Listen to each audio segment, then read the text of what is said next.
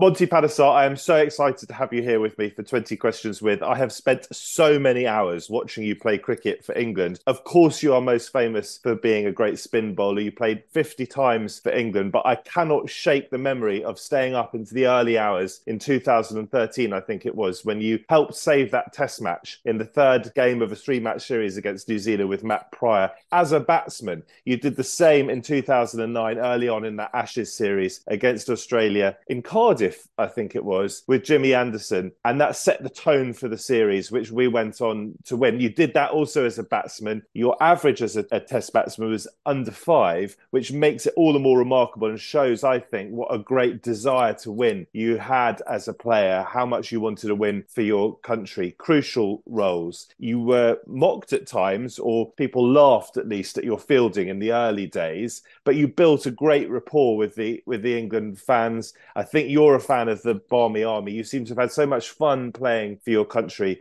and I'm just thrilled that you are joining me for 20 Questions With. So let's start with the first question. Try to convey to us, if you can, and it's difficult, I know, because your experience as having played international cricket is so alien to someone like me and millions of others who grew up wanting to play cricket for our country. What is it like when you're out there in the middle and you are bowling to one of the all-time greats, Sachin Tendulkar? How does that work? What's going through your mind? He was your first test victim, your first test wicket. You got him again, I think, in a test match in England. You got him at least twice in your test career. What was that like? Yeah, look, it was a surreal moment, really. It's like, sometimes when you go to India, you realize how much of these godlike figures they are. Cricket's a different environment over there. There's a lot of people who just follow them, and it's an unbelievable following that they have. And to deal with under that pressure, and then to get for me to bowl to someone like him, it was a huge privilege and honor. And also it was like a test of myself, a test of my character, a test of like where I am as a human being. What thought processes are going through my mind, emotionally, how am I feeling? And I think I felt always when I was calm, when I was focused, when I had a clarity of thought about my, let's say, processes, about, I remember bowling in my train tracks, railway train tracks, being in that sort of that tightness in my bowling, getting my fingers over the ball, completing my fingers, so the fish hook, getting my hips over, up and over, bowling, getting the ball to drift from outside off stump into middle stump. So you end up focusing a lot more tighter, and you end up like raising your game and more because of how great Sachin Tendulkar is. That you've actually, the pressure is, you're more scared of the boundaries that he's going to hit you. So you end up bowling better deliveries. And the consequence of that was that I ended up getting a wicket. And I couldn't believe it. It was my first test wicket. I was so excited. It was like, dreams coming true. I just, something you just dream about. But you think, oh, that will never happen in a million years. Let's be honest. I dreamed about it, but let's be realistic. Getting Tendulkar as your first test wicket, that's never going to happen. But when it did, it was unbelievable. That celebration came because of the way I got Tendulkar out. And it was the disbelief, the sheer disbelief I got him out, and the super sort of like a firecracker launched into space. It just really felt like that. And I couldn't believe it, like how happy I was, how delighted. And now looking back at it, probably because he's so great, because he was an unbelievable player, that complete disbelief of getting him out was one of the reasons why I started celebrating like that. And he, I think, presented you with the ball with which you got him out at the end of the day's play or the end of the game. Yeah, and the physio came up to me and goes, "You want Sachin to sign it?" I was like, "Are you for real? He's going to sign the cricket ball that I got my first test wicket with?" I'm not really sure. I said, "Yeah, fine, that'd be great." And he signed it, and he goes, "Once in a blue moon, mate, never again." When you were a young boy growing up in Luton, your parents had come to this country from India. Did you ever imagine that you might one day represent your country at cricket? Was that an ambition of yours? Was it a serious ambition? Or was it the sort of dream that I had as a young boy that I might one day play cricket and my dad might be able to come and watch me around the world? Yeah, it was just a dream for me. I never thought would it ever become a reality or not, but it was like an unknown dream that got me up every morning, got me playing cricket. It was that dream of like, I want to play for England one day. So that's one of the reasons why I kept on, like maybe I've taken 3 or 4 wickets, but no, I want to take a fiver because I want to play for England. So it's just things like that, that when you're it's an unknown. You never think, am I ever going to play? Am I good enough? You don't really know these questions, but it's like, all right, it's a dream out there. And I've just said to the universe, I want to play for England. And then I chased that dream. And that's all it was. And as I start chasing it, then you start meeting the right people, you get the right advice, you get the right guidance, and you keep then building towards chasing that dream. And that's all it is, like that's all it was. I chased that dream and God was kind. He made that dream come true. It wasn't all it was, of course, because you had a lot of natural ability as well. I'm curious to know about a moment when I think you were 16 years old and a coach suggested that you stop being a medium pace bowler, and become a spin bowler. That was obviously a crucial moment, wasn't it? Yeah, that was a really big moment in my life. That was like that moment where Paul Taylor from Northants said, look, you're not going to make it as a seam fast bowler. You're just not quick enough.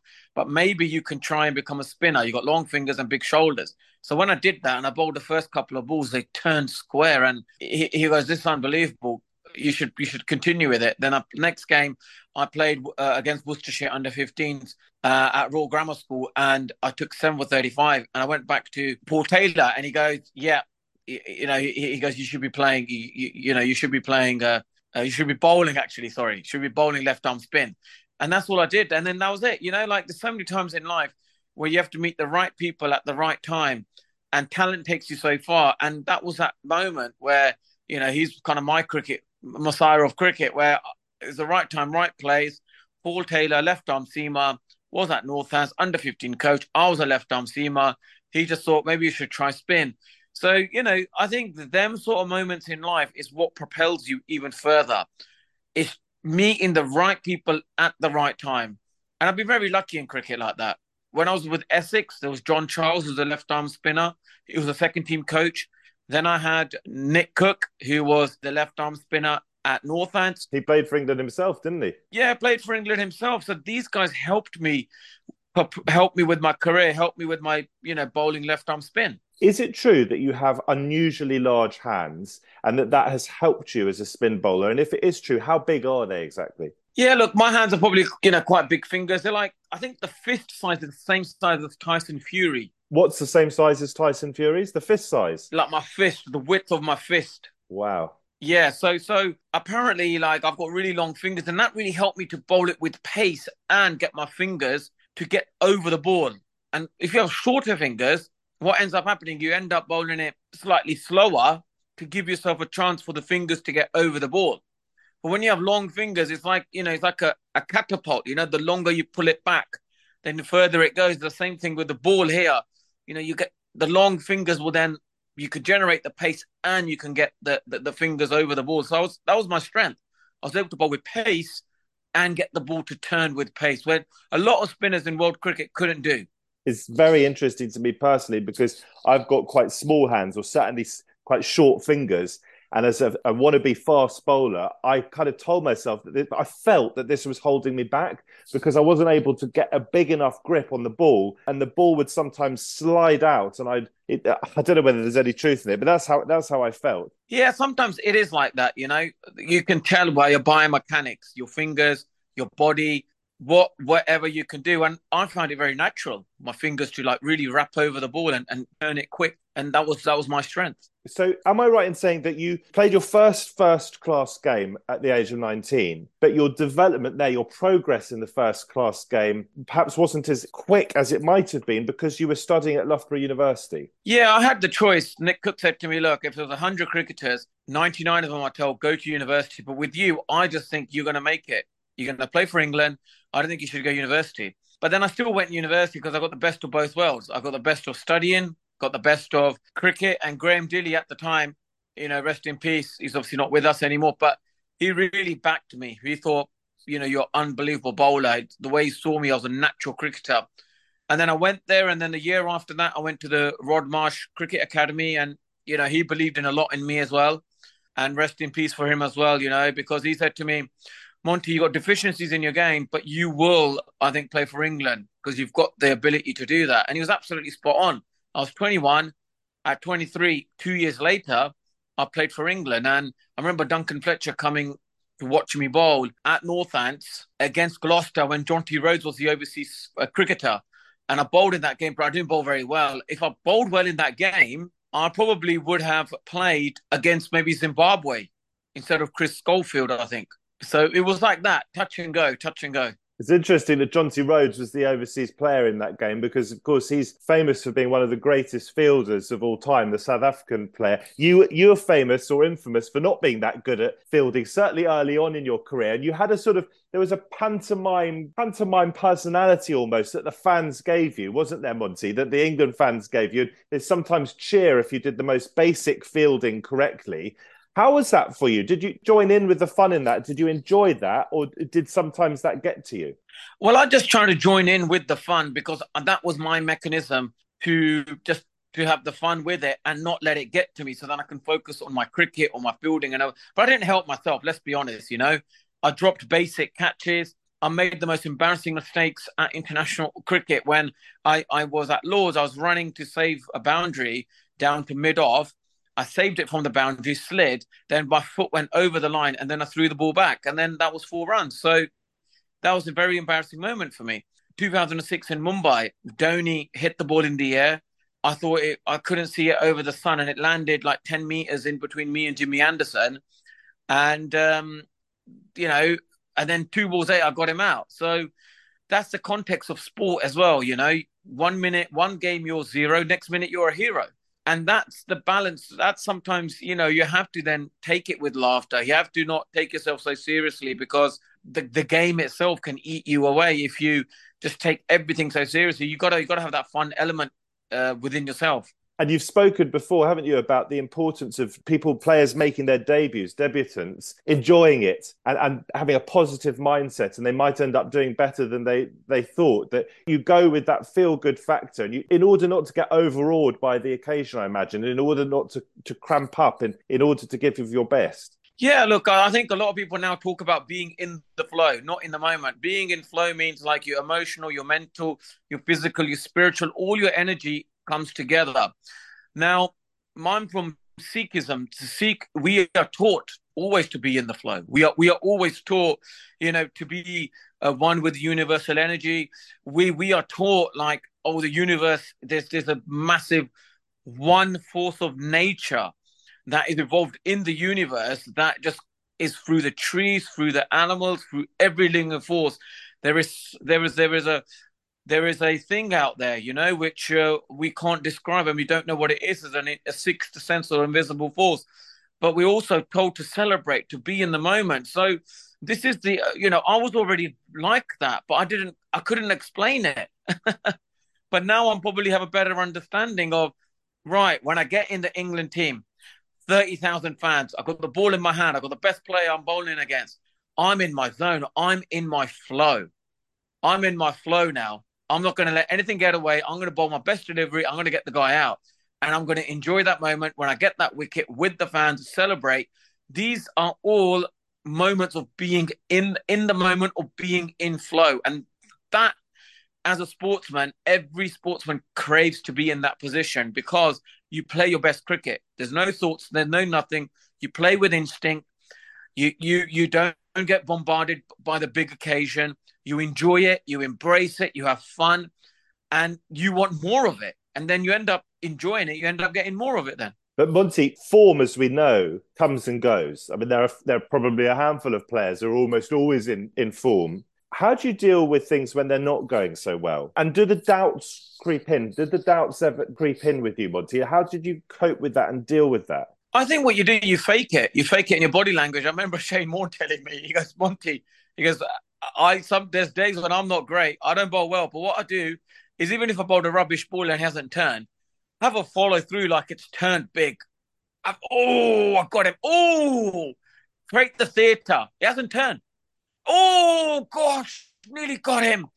Hey, I'm Matty P, mate. We're going to get him out here. Come on, man. He missed that one. That was turning big. And you just self-affirmations then. Then you start faking it. And then you take your time even slower. You spin the ball in your hand, create the theatre, bring another man in. Go to the captain, Straussy, mate. I reckon we get square leg up because I don't think he's going to sweep me. And then you bowl the same ball as a straight delivery. He sweeps it, middle stump, he misses it, and you get a wicket, and then you celebrate like, oh my god, it was the biggest, game plan in the world, and that theatre and the showmanness, like it called, being the entertainer. Spin bowlers are like that. We all go to sleep in the dressing room, right? I don't know why we all sleep in there. I spoke to Harbhajan Singh, Warne, Phil Tufnell, all the great spinners. They go, we love a sleep. I don't know why, because I think what ends up happening when we're bowling, we are the center of attention.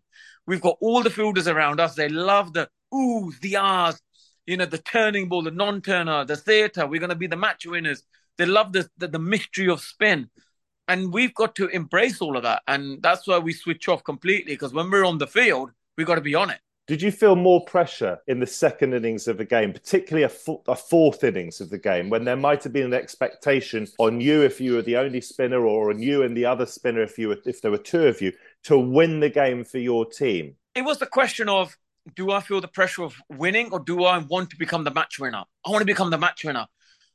You look on the badge, you have the three lions, you have your test number 631, you have these special things which are personalized just to you. You're like, and you look at the Barmy Army fans, you look at the crowd, you see the Lords, you look at everyone's watching you. You're like, this is what I've played cricket for. As I'm walking back and I'm looking back, I'm thinking, this is what I played cricket for. I played cricket to play for my country, to win test matches for my country, and then afterwards become the match winner and then celebrate the moments with everyone, Then you have the choice. Do I embrace it, or do I think this is too much for me? I can't do it. I've been pushed. I've been taught by my family, by my parents. Embrace these moments. Celebrate your moments. Take a wicket. Do not stop celebrating. Michael Vaughan said that to me. He goes, Monty, do not stop celebrating. It's a breath of fresh air. We love the way you play the game. Keep playing like that. And I think a lot of people now remember me with the love, the enthusiasm, the passion that I had for cricket. I think that's what people get remembered. Like, I think runs and wickets are great, having a record, right?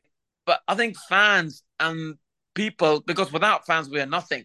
They remember that the impact you had on the game, and they remember these kind of passages. And yeah, there's a lot of people even now, they love the way I play the game of cricket. Were you always an extrovert growing up? Was that just part of your personality, or did you develop that as you went along as a professional cricketer? Yeah, look, I think what ends up happening, your circumstances change. When I was younger, all I was consumed by was me and the ball. That's all I thought the world would exist. Me and the cricket ball and the nets. That's all it exists. And then once I start becoming better and better, the team starts relying on you. You win games for your team. Then you become a bit more, you naturally, the circumstances then change. You become a bit more extrovert. And then you're like, the fans, the world, everyone's watching you.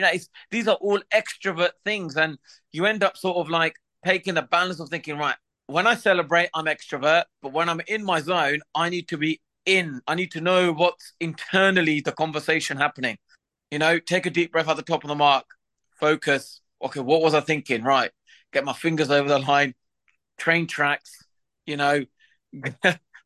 bowl slightly wide crease, going into off stump, get the ball to drift, and then turn it away. Now that, I have to then get my mind in that structural order, and then I go and deliver the skill, trusting myself. Then when I get the wicket, then bang. So yeah, I think as I've got older, I've become more extrovert. When I was younger, I was probably a little bit more introvert, shy guy. Now I've just develop more of an extrovert personality. So I can imagine that an important part of dealing with the pressure of a massive crowd that maybe is chanting, singing for the opposition, or a very tense moment in a match, or indeed, Monty, if things aren't going so well, if you've been hit for a few boundaries, I can imagine that muscle memory can come into it, the hours and hours of practice, the hard work that you've put into it. So you have that sort of the grammar of how you bowl to fall back on. And I think Andrew Strauss said of you, and he, of course, was a great England captain, and he captained England to the Ashes in 2010-11 abroad. He won the Ashes in Australia, went on to become head of English cricket, director of English cricket. I think he credited you, didn't he, with being a hard worker, for really putting in the hours. Yeah, he really enjoyed that about me. He goes, "Look, Monty, you really work hard. You always doing loads of catches. You're bowling a lot. You're batting really hard." He liked that attitude about me, and that's why me and him we got along really well. He liked that kind of thing about me, I get along very well with Andrew Strauss. So it's true that you worked really hard. Like, can you give us a sense of just how hard you did work and how important it was to mix hard work with talent? Yeah, I took loads of catches, did a lot of fielding work. I did loads of bowling, covering all my angles, bowling to the right hander, the left hander, over the wicket, round the wicket. Did my batting practice at the end. Did some fitness sessions as well. So I just knew I had to work hard. I had to focus my energy on working hard. Like if I didn't work hard, then I wouldn't give myself the best chance, to do too well in the for the test matches. And sometimes when you work hard, it just helps you to relax as well. Knowing I've ticked all my boxes, done all my training, and now I just go out there and play my cricket. So when you're younger, you're very much like that. You just want to work hard and you want to perform well. Do you prefer playing test matches in England at home or abroad? And I'm thinking this because I can imagine it's great to be playing in front of a crowd that is supportive, although the Barmy Army are famous for giving huge support abroad as well. But the pitches for a spinner can be better, can't they, in India than they are typically in England? I mean, I think back to that series, I think it was 2012. It was a fantastic series for England. We beat India 2-1 in India for the first time in many years. And you and Graham Swan were the spin twins for us during that series. And you bowled brilliantly, didn't you? And as I say, we won, which was a huge feat. And they had some fantastic players in that side, the India side. It was the same series that Joe Root made his debut, I think possibly in the last game. There you have a bit of assistance as a spin bowler. So talk to us just a bit about the advantages and disadvantages, perhaps, of playing at home and playing abroad. Yeah, look, at home, I'm used to bowling with the Duke's delivery, so I can able to bowl it a bit more quicker into the surface and I get more sharp turn. But when I'm bowling with the SG ball in India, what you end up having is that the red soil, you get a bit more bounce, but you don't get so much quick purchase off the pitch. There's more, it comes off quicker off the pitch in England than it does in India. And India, you have the clay soil as well, where the ball skids on and the bounce is a bit lower. So you're trying to get the batsman out trapped in the crease, while the red soil, the ball bounces more. So you're trying to then you're not going to get this. You're not going to. The ball doesn't come off the surface quicker as it does in England, because England there's more pace.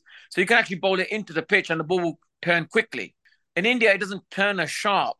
So you may get wickets out, long on, long off, out in the deep fielders, maybe in catches, by having in and out field. But in England, you can have really attacking fields and you can still get wickets. So the pace that the ball comes off the pitch dictates the field settings you have as a spin bowler. Take us back to that series in 2006-07, the Ashes in Australia. You come into the team for the Perth test, I think. It's the WACA, which was a ground that was famous for favouring fast bowlers, a bouncy, fiery wicket. And you became the first English spinner of all time to take 5 wickets in an innings, to take a fifer. Amongst those wickets, you got the great Adam Gilchrist out, who was a wonderful wicketkeeper batsman. You got the late, great Shane Warne out as well. You mentioned him earlier. You might even have got Matthew Hayden out. Is that right? That was in the second innings. He was on 90 and the ball bounced like hip height. But just talk to us about that experience, the pride you must have felt, and also how you deal with a crowd that I can imagine must have been quite hostile, in an Ashes in Australia. Do you use that to your advantage? How again, do you deal with the pressure of that? And just talk to us through the joy, I imagine, of that success. Yeah, so you, as a person, you're trying to get yourself into a position where you can enjoy the moment. Now, to do that is you've ticked all your boxes as training. You work out, right, what the pitch conditions are. So I looked at the pitch, it was quite grassy. The Kookaburra ball I felt was bouncing a bit more in Perth. And I bowled it a bit quicker. And with the grass, it will catch and it will turn. Now, if that live grass wasn't there and it was just a flat pitch, then I can't bowl it as quick. I've got to then now give it a bit more air and beat them in the flight. So I felt I was in the game with the new delivery. And then obviously, I remember Andrew Simons hit me for a couple of 4s down the ground. And then there was one ball which was off the back foot. He cut it straight to Garrett Jones. great catch. And then Adam Gilchrist got out second ball, hitting the top of his pad. He thought he gloved it. I wasn't sure if he did, but he walked. And I thought, what a, honest gentleman there. And then Brett Lee, I got him LBW. And Justin Langer got him out before lunch, bowled, just missing the line. So, the crowd were obviously enjoying it. That when I celebrated and taking my wickets, crowd wanted more of that. So I ended up celebrating even more, enjoying myself even more, and people were just loving it. So the whole crowd are enjoying that atmosphere that you end up they encourage you to celebrate even more. And I end up just celebrating every wicket. So I really very much enjoyed that. You mentioned Brett Lee, Monty, and he was one of the fastest bowlers around, probably one of the fastest bowlers of all time. As someone who wasn't a brilliant batsman, but who worked on it, what's it like facing someone who's bowling 90 miles an hour plus? I mean, that is express pace. How do you cope with that? What do you do to get through that experience? Well, look, to be honest, I think what it is, right, is that what you end up doing is, more than anything, it's like facing a bowling machine with Brett Lee. So your mind is already computing what's going to come your way because of the experiences you've had with a bowling machine. So what you end up doing is you end up having reference points. You're thinking, right, this is how Brett Lee is going to face me like a bowling machine. It's going to be tudum, right? So I know that in my mind. So when I face him, he is like that. He's quick, but I've practiced it. And then the other thing goes through your mind is, I don't want to get hit by the ball because I don't want to injure myself. I don't want to do that. That forces you to watch the ball then. Because when you watch the ball, he's not going to hit you. And there's times you're facing him, but he's got such a beautiful, clear action. You could just see it. It is a lot. It's really easy to see, really easy to spot him. And he's lovely to face. Honestly, I would love to face Brett Lee. Someone who did not have an easy action was Muttiah Muralitharan of Sri Lanka. You hit him for a 6 in a test match. Compare the great joy, I imagine, the thrill that must have given you, compared to taking the wicket of a great test batsman. Well, I think what ends up happening there was, I felt like, what did I used to do at club cricket against spinners? I used to sweep them. And it was my natural shot. And Duncan Fletcher said, he goes, if you don't know which way he's turning, just sweep the delivery. And if you get out, you get out. You can't do anything about it. I looked at it, I thought, I don't know which way this is turning. I'm trying to look at the seam. It was just a completely different orientation of flight, the way he spun it, the way you can hear the revs. I thought, I'm just going to sweep this. And I just swept it and it hit my bat. It went for 6. I couldn't believe it. And then the next ball delivery came. We hit him down the ground. And that was it. I just went with it. And he obviously gave me some awkward looks. But I thought, I don't know which way you're turning it. So I'm just going to sweep you. He was a great bowler, one of the all-time greats. Yeah, unbelievable, brilliant bowler, like one of the best ever. Probably nothing like him, but brilliant bowler, brilliant. And you only know how good someone is when you face them, and you see the orientation, the flight of the delivery, the way the seam position is. It's not like a traditional spinner. It was just unbelievable. Let's stick with batting just for a moment. I mentioned in the introduction those heroic efforts you made against New Zealand in New Zealand, which not that many people would have seen because it was in the middle of the night, it was in New Zealand. But that incredible rearguard effort right at the end in 2009 with Jimmy Anderson that helped save that match and, as I say, tee up the series. Talk us through the pressure of those moments when there is a match on the line and you've got to save it as a batsman, which is not your greatest skill set. Compare that sort of pressure. Talk us through that compared to, say, trying to bowl your team to victory. Well, I think the pressure of bowling your victory is quite simple. You just got to keep bowling your best ball and let the pitch do the work, right? And you don't get fazed by the 4s or the wickets or whatever, because you got to keep bowling your best delivery. It gets harder when the pitch is flat and you got to get first inning wickets. You got to think more. You got to think about the flight, the way they're going to play, how you're going to deceive them. How do I trap them in the crease and doing that? So you got to think in a different mindset. But when the pitch does the work for you, you've got to just keep it. The hardest thing is don't get overexcited by the turn. Don't get overexcited by that. So you have to dial it down a little bit and then try and keep bowling your best delivery. But that's as a bowler. Talk to us about the pressure of those innings when you helped save a test match as a batsman. Yeah, I think that was interesting because when you're not known for something, you're going to think at some point I'm going to get out and Australia are going to win the test match. But that's the great thing about test cricket. That's the great thing about, sport, is that there's going to be miracles, going to be unpredictable results against the odds that are going to take place. And that's what happened that day.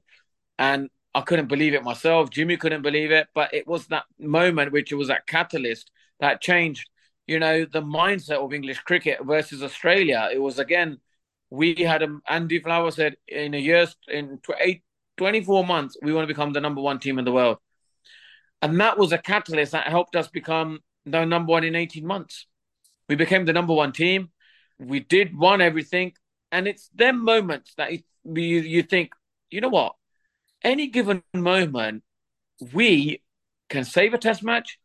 Any given moment when we're winning, we can completely, overwhelm a team and beat them as well. So it gives you that sheer self-belief that you're able to do really well in any situation. Do you have a good support structure around you? Have you had a good support structure around you as a player? Because I read, and I don't know whether it's true or not, but that 30 odd members of your family watched you play in that first series that you played in India, your debut test series. We mentioned it earlier when you got Sachin Tendulkar out, Rahul Dravid as well in that same innings, I think. Did you have a good support structure around you as a player, family, but also maybe did you have a life coach of some sort? Talk to us about that.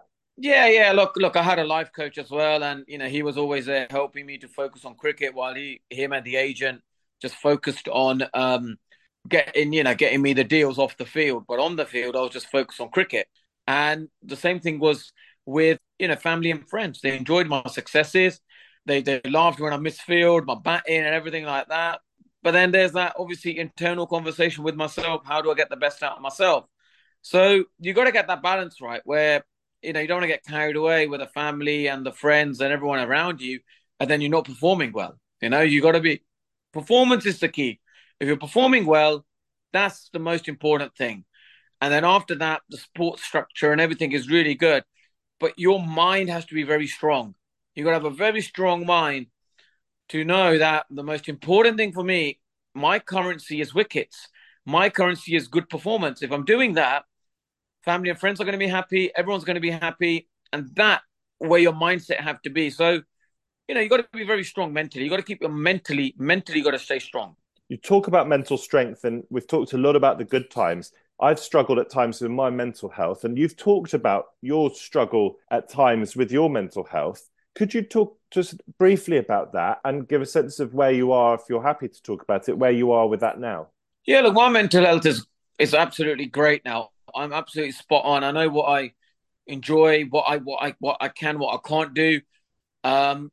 Faith plays a huge part of that. My relationship with the universe or relationship with my faith, I think is very important. We come alone, we die alone. Being alone, learning to being in your own company is very important. It gives you builds resilience. It makes you stronger. And then after that, if you're in a good place, people around you want to be around you because they like your energy, they like your positivity. So that's when I begin to learn that get your house in order, go to the gym, make sure your diet's on point, make sure, you've done all your, let's say, stretches, make sure you've done whatever gets you into a good frame of mind, listening to my best songs, going for a run, reading a book, writing thoughts, or listening to the news, the things that are happening right now, trying to grasp the understanding of that.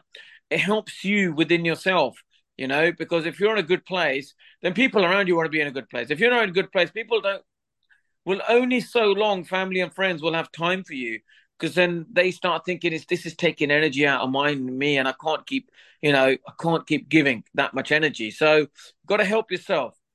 And you've got to work hard in making sure you're in a good place, so that when people come and meet you, they feel positive. If you're positive, then they're positive, and that's how you need to be.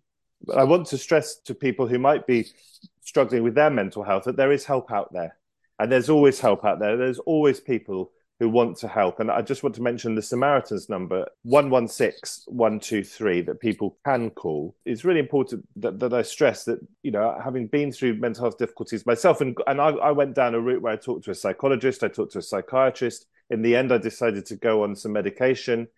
I'm now off that medication, but I want people to know that there is help out there, and people have different ways of coming out of mental health difficulties, don't they? I think. Yeah, everyone has different ways of doing it, Like some people need medication, and then once they stop the medication, they come out of it, they feel a lot better. Others, like it's all different, isn't it? It's like I've had a lot of people talk to me about, faith, even like, famous celebrities and people who struggle with them, and stuff. They go, I want to know more about, why does faith help you? Because I go, faith is something that I don't have to explain to anyone. Do you know what I mean? Because I don't really know it myself, but faith also helps me to then just go into my own world, and that's it. It's my relationship with God, right? And that's it. I don't have to explain. I'm not accountable to anyone. It's just me and God, and that's it. So that helps me a lot. I'm a great believer of that. But that may not help someone who doesn't believe in a God, or that I can't explain it because I don't know how to explain that. But, then their medication is good for them. You know what I mean? So there's so many different ways of doing it. Or might be. And we're not mental health experts, but I think talking about mental health, people who are in the public eye, you much more than me, but I've been in the public eye myself. I hope it helps others to realize that they're not alone, and that there is help out there. Absolutely. Loneliness is a breeding ground of mental health issues. So, there's people out there that can help you, because if you're ashamed to speak to your family and friends about it, then you should openly speak to the Samaritans, and they're there to help you. That's why they're there. They're there to provide you help, so you don't feel alone, so you feel good about yourself, and don't be afraid. Go out there and get help. It takes a brave person to get help. It takes a weak person not to admit to help, and you got to get out of that. You got to get some help. If you need it, go and get it, because that's what they're there for. They're there to help you. Final question, and that is, the game has talked a lot about, has been dealing with racism recently. How did you find growing up in the game and being a success in the game? What was your experience of racism in cricket, in broad terms? Yeah, like I didn't really understand racism. I didn't really understand what it meant by experiencing racism. Like, I'll give you an example. Like, I remember when I was reporting on football during the Euros and just talking about the England games, and I was in the underground. It was all just English fans, like skinheads as well, and they looked at me and they were shouting my name. They go, "Oh, Monty, start taking selfies, pictures." I go wherever I go, people recognize you. They love taking pictures. They love having a chat. You end up talking, and it's all so much, fun-spirited stuff. So then in my world, I'm like, oh, I don't see it that way. I've never experienced it. But then when I did my journalism degree, the lecturers at St. Mary's University, their job is to challenge you, right? Their job is to say, okay, put your journalism hat on now. You're not the sportsman, because I know everyone, any room I go, VIP, whatever, everyone's going to recognize me, right? And that's it. So I'm going to feel very welcomed. People are going to have a conversation starters, talk about cricket, talk about this and that, and you end up feeling very much part of the room, and you don't really think of it that way. You just think, oh yeah, like that's just how society is. But society's not like that. It's different. It's like, for example, I just like, I remember my lecturer trying to talk to me about overt racism, covert racism. I never knew, what does that mean? What are these terminologies? I don't know what they mean. But they said, like, this is what these are the types of issues that they are. Critical race theory, that was really interesting. Talking about the way you dress, the way you behave, the way your habits are. You align yourself to them kind of people, or that's naturally what happens. And so that got me really thinking, and it made me understand. And also, I'm an ambassador for Show Racism, the Red Card, and I'm learning about it continuously. It's a fascinating subject. The politicians will always use racism as a form of power to gain votes.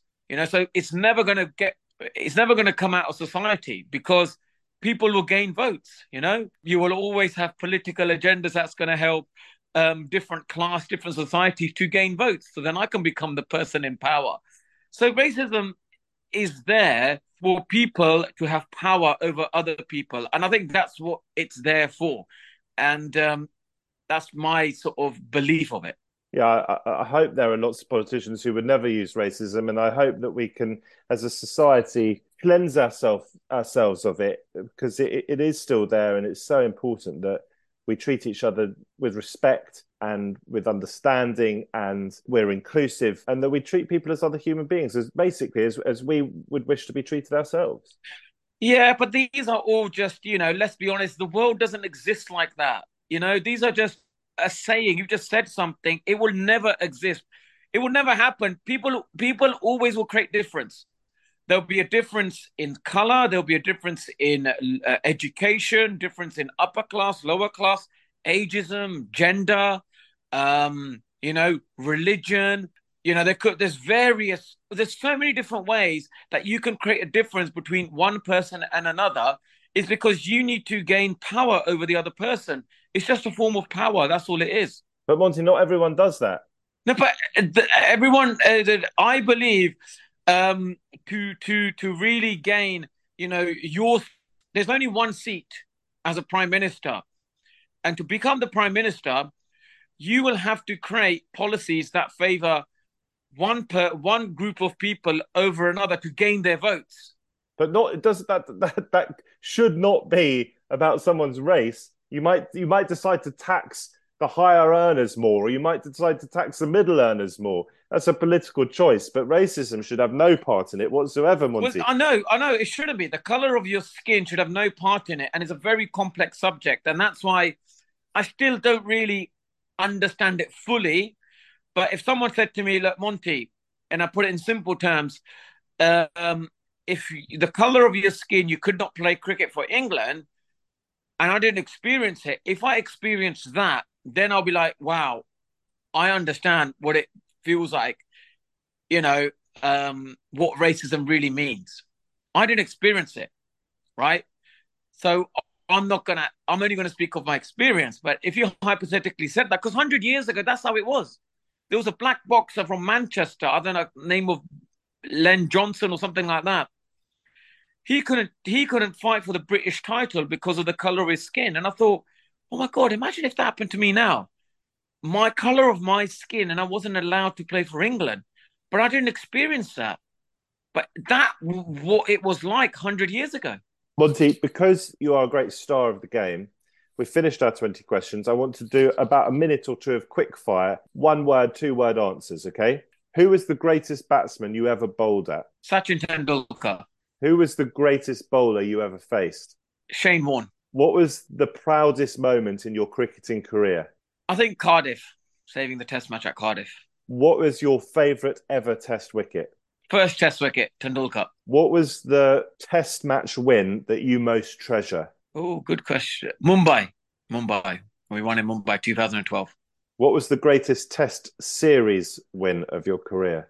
Probably 2 series. One in Australia, when we beat the Ashes in Australia, and India after 27 years in India. How fast were you bowling at your fastest before you became a spinner? Probably 75, 80 miles per hour. What was roughly speaking, your slowest ball as a spinner in Test cricket? Probably 48, 49 miles per hour. And your fastest? Probably 60, 65. What is your favourite, your biggest passion outside of cricket? I think journalism. I really love journalism. Who would you support if Luton Town were playing Arsenal in the FA Cup final? Good question. I'll probably have a half a T-shirt on and I'll be a winner. It doesn't matter who wins. Half Luton, half Arsenal. If you, instead of being an international cricketer, had to be an international sportsman in a different sport, which sport would that be? Great question. That's a very good question. Very good question. Probably a boxer. Are you good at cooking? Yes. Who is your favourite singer in the world? Robbie Williams. Are you a family man? Yes. What is your biggest remaining ambition? To have my own chat show and to compete against Jonathan Ross and Graham Norton prime time TV called Monty Meets. That's why I do journalism. Monty Panesar, it's been an absolute pleasure asking you my 20 questions and my quick fire. This is the 37th 20 question interview I've done. You're the first person who's got a quick fire set at the end, but it's been most enjoyable. I'm really grateful to you. Thank you so much. Thank you, mate. Thank you so much, Matthew. Thank you for having me on your show.